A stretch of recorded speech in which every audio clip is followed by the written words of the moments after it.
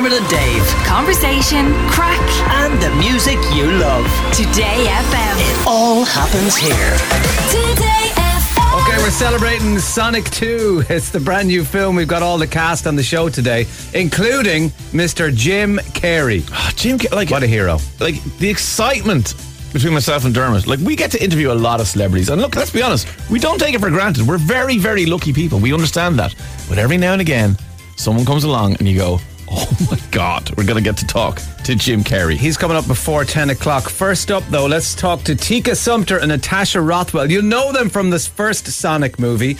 Rachel is Natasha's character, and Maddie is Tika's character. Yeah, two sisters, and Maddie, of course, is with Tom, who's played by James Marsden, and they're looking after Sonic when he has come down to planet Earth. And Rachel absolutely, as Maddie's sister, absolutely hates Tom, thinks Tom is not the right man for Maddie, and there's a wonderful dynamic all the way through both movies. And outside of Sonic, Natasha is a writer and an actress, of course, and a comedian. She's best known for her work on Saturday Night Live. And Tika Sumpter actually played Michelle Obama in a much acclaimed romantic drama called Southside with You. You also know her from Gossip Girl as well, if you remember that show. So we caught up with Tika Sumpter and Natasha Rothwell. What's happening? Okay, quick version. No, that's the trailer to the movie. Here's the chat with the girls. Hi.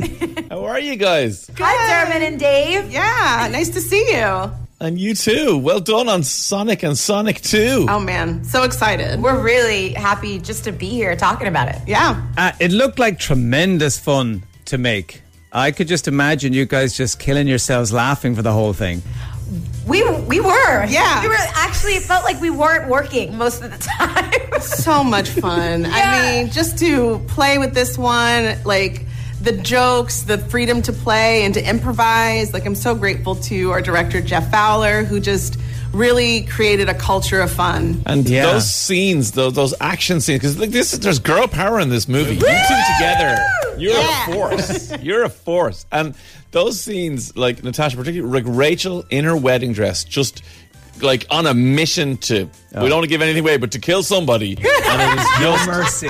It is just so fun. Yeah. No mercy. Don't get it twisted. She might be wearing a wedding dress, but that is an action hero. Yeah. Totally. Actually, Natasha, I'm not even sure we should be talking to you because I've heard that you are, like Dave here and everyone else I seem to meet, another Wordle nerdle. I am a Wordle nerdle indeed. I have unfollowed some friends that have spoiled a Wordle or two.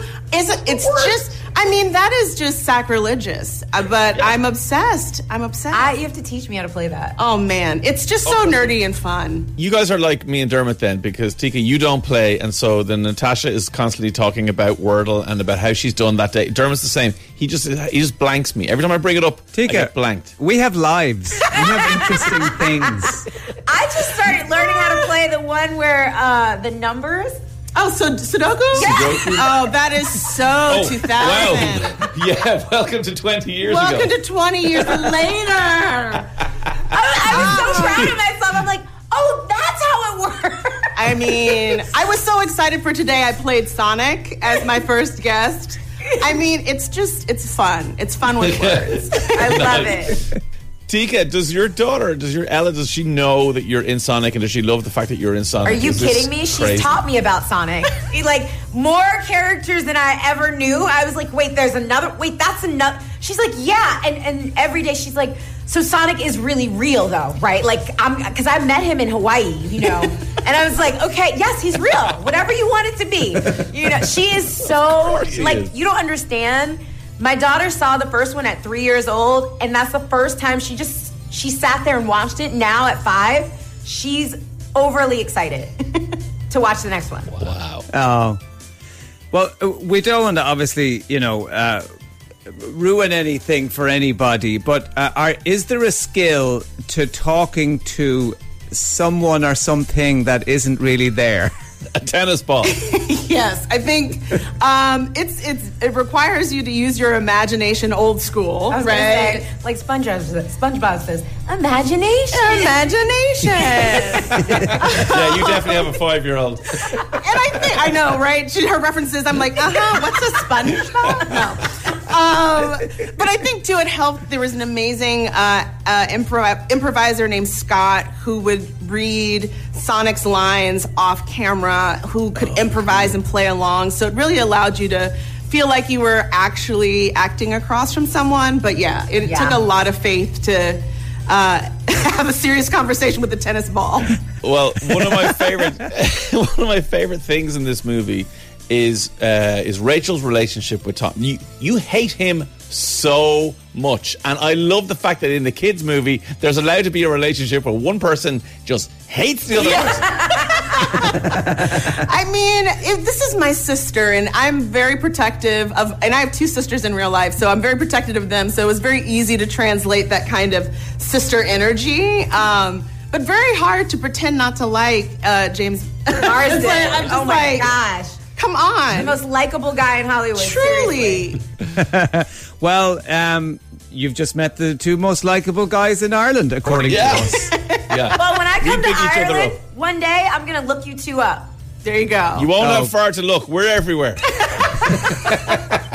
We're like a virus. I love it. Thank you so much. It was fun. Thanks, guys. And congratulations on the movie. Thank you, guys. Take care. Guys, I'm Dave from Dermot and Dave on Today FM in Ireland. God, I hate you so much. You know I'm sitting next to one of the world's sexiest men. He doesn't even brag about it. I don't know. Well, now you're looking at the actual world's sexiest man. Thank which you is, very of much for course, having me. us. Yeah, I appreciate it. Thanks. And it's an honor to be talking to who I feel are two honorary Irish dudes because, James, you just shot in Enniskerry in Dublin last year. That's and Ben, right. you lived here in Kilkenny. Yeah, but went to Carrey. Love the Carrey accent. Good. I don't have one of those, but I'm glad you did. So hang on, talk to me for a second about Kilkenny, because did you come here to study field sports? This is amazing. I never get to talk about this stuff. When I was in college, I did my senior thesis. I was a psychology and anthropology major. What? And I did improv the last year of college. And so I did this is so boring, I apologize. I did my senior thesis on sports being a microcosm of society. So then I interviewed people in America about sports and then them as humans. And then I went to Ireland and interviewed 60 people that played Gaelic football, who played hurley, and interviewed them all. And the coolest part is how much of a community there is in Ireland. I joined a basketball team. I was the only Jewish person ever to join St. Patrick's Cathedral and played, and also figured out what the term farmer strength means, where it's like someone would set a pick on me and just looks like a normal dude, and then they'd pick you, and they're all muscle. Because all they do is they're farming and I'd just be leveled, thrown across the court. But it was amazing, and you really get to meet people that way because these athletes are amateur athletes that have other jobs, and so we go to the pubs afterwards, and you really get to see them be human beings. So exactly. I had the best time in Ireland. But I'm really glad that you studied, your thesis was field sports, because for a minute I thought you came to Ireland to study fields. Now, we have a lot of them. A ton of fields. As you'll have seen, but field sports. Oh my goodness. When I went to the Aran Islands, that's one of the most magical experiences I've ever had, being around huge fields. Amazing. And James, Enniskerry shooting Disenchanted, good fun? Oh, I loved it. I did a TV pilot back in '96. Wow. In Dublin, and wow. I fell in love with it then. And I know it's a different place now, but it was just back. Great to be back. However many decades later, I was there. It was a short trip this time. It was like 2.5 weeks, but I loved it. We were there like in July when it was. I heard the locals complaining that it was not complaining that it was hot, but it was hot. But hot. I mean, they were all at the it's beaches. a rarity. Yeah, it was wonderful. It was like I was ready to be cold and bundled up. And, loved it. Some of the kindest, wonderful people there. Most wonderful. I agree. One of the most wonderful experiences I've ever had. The most generous. They were very welcoming. Loved that we were there, and I can't say enough nice things about the people. And in Dublin, yeah, it was wonderful people. It's exciting when you get to talk about things. Thrilled to hear it. Yeah, exactly. Yeah, I mean, we should also talk about the fact that you guys are in an amazing movie, Sonic 2. Absolutely loved it. What's it like to come back to a franchise when you've already done one and now you're coming back? I know, James, you'll have done that in X-Men and things, but what's it like to come back to something like this and get everybody back together and then add in new people as well? It's great. I mean, it's like you want to just ride this horse into the sunset. It's what you always. Well, that means ending it, right? That means ending it. So you made a mistake with that. That metaphor is terrible. Actually, it's the opposite of that. No, it's just mounting your horse to start riding. Like let's just make 10 of these. It's great. I mean, like, franchise has always been a word I struggled with because it sounds, it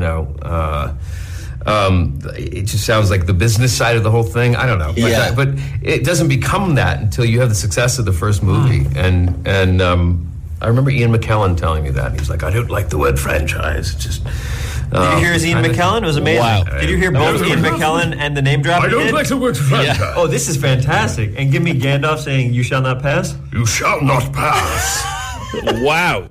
Ben, I want the same exact line from you, please. And by the way, I need you to know I'm an unbelievable at impressions. I'm a voiceover artist. I can nail this. Any Ian McKellen line I will nail. Which line would you like to hear? I would like you to hear fly, you fools. Fly, you fools. Perfect. Thank you. That's when Ian McKellen voiced Snagglepuss on that special episode. left even. I have to exit stage left, guys. Thank you so much. Thank you for Sonic 2. Myself and my kids loved it. Amazing. That's great. Thank you. Thanks, guys. That metaphor is terrible, actually. It's the opposite of that. No, It's I mean, just just mounting like, your you horse know, to start riding. Like, let's just make 10 of these. It's great. I mean, like, franchise has always been a word I struggled with because it sounds, it just sounds like the business side of the whole thing. I don't know. But it doesn't become that until you have the success of the first movie. And I remember Ian McKellen telling me that. He was like, I don't like the word franchise. It's just... Did you hear his Ian McKellen? It was amazing. Wow. Did you hear both Ian McKellen and the name drop? I don't like the word franchise. Yeah. Oh, this is fantastic. And give me Gandalf saying, "You shall not pass." You shall not pass. Wow. Ben, I want the same exact line from you, please. And by the way, I need you to know I'm an unbelievable at impressions. I'm a voiceover artist. I can nail this. Any Ian McKellen line I will nail. Which line would you like to hear? I would like you to hear fly, you fools. Fly, you fools. Perfect. Thank you. That's when Ian McKellen voiced Snagglepuss on that special episode. left even. I have to exit stage left, guys. Thank you so much. Thank you for Sonic 2. Myself and my kids loved it. Amazing. That's great. Thank you. Thanks, guys. Jim Carrey, how Dermot are you? and Dave, that sounds like a claymation movie. If only they just make it, Jim. We're They ready would to just go. make the damn Dermot and Dave movie already. The world needs Dermot and Dave. They need it. Thank you. We've been trying to tell them that for years. Start thinking about it, boys. Yeah. The radio thing is there. That's fine. We need the claymation at this point. You need to be claymated. Yeah. Hey, look, Yeah. it's Dr. Robotnik. Like my Sega Mega Drive came alive, and you are here. This I is am such here. an amazing thing. I'm so glad I'm to a see lucky you as guy Dr. to be Robotnik. part of that lore. You know? I mean, it's amazing that, kind of because me and Sonic actually became part of the zeitgeist at the same time, somewhere around 1993. Both of us took off. And so it's a crazy magical synchronicity happening with this film that we actually kind of hold the same space for people, people that grew up, with us at the same time, and I feel fantastic that I get to be a character in that thing. Yeah, and your performance, as always, is so brilliant.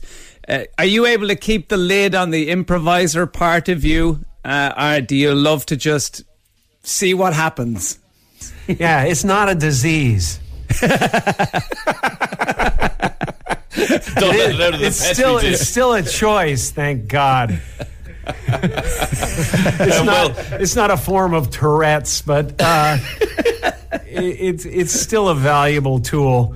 But the thing about it is that I improvise a little for sure, because everything changes when you see the scene, when you see the amazing sets people make and the incredible props you're given, and the suits and the costumes are brilliant. So everything changes. You can plan whatever you want in your hotel room, but when you get there, it's a new day. And so all I do for my own insurance purposes is I write constantly. I keep writing and I keep writing and I keep writing. I write at night and I write in my sleep and I write when I wake up, and I write until I'm exhausted. And I write on the set while I'm doing it. And I'll take a line from anybody. It doesn't matter who it is. And, my assistant, Nicole, has written some of the great lines in Sonic. Well, one of my favorites is there's a line you say. I won't spoil it for anybody. There's a line you say when you're on the mushroom planet, and it's a pun of the highest caliber. The shiitake planet. Yeah, you got it. I don't knew think what I was that's one of talking yours, is it, Nicole? No, that's not one of yours.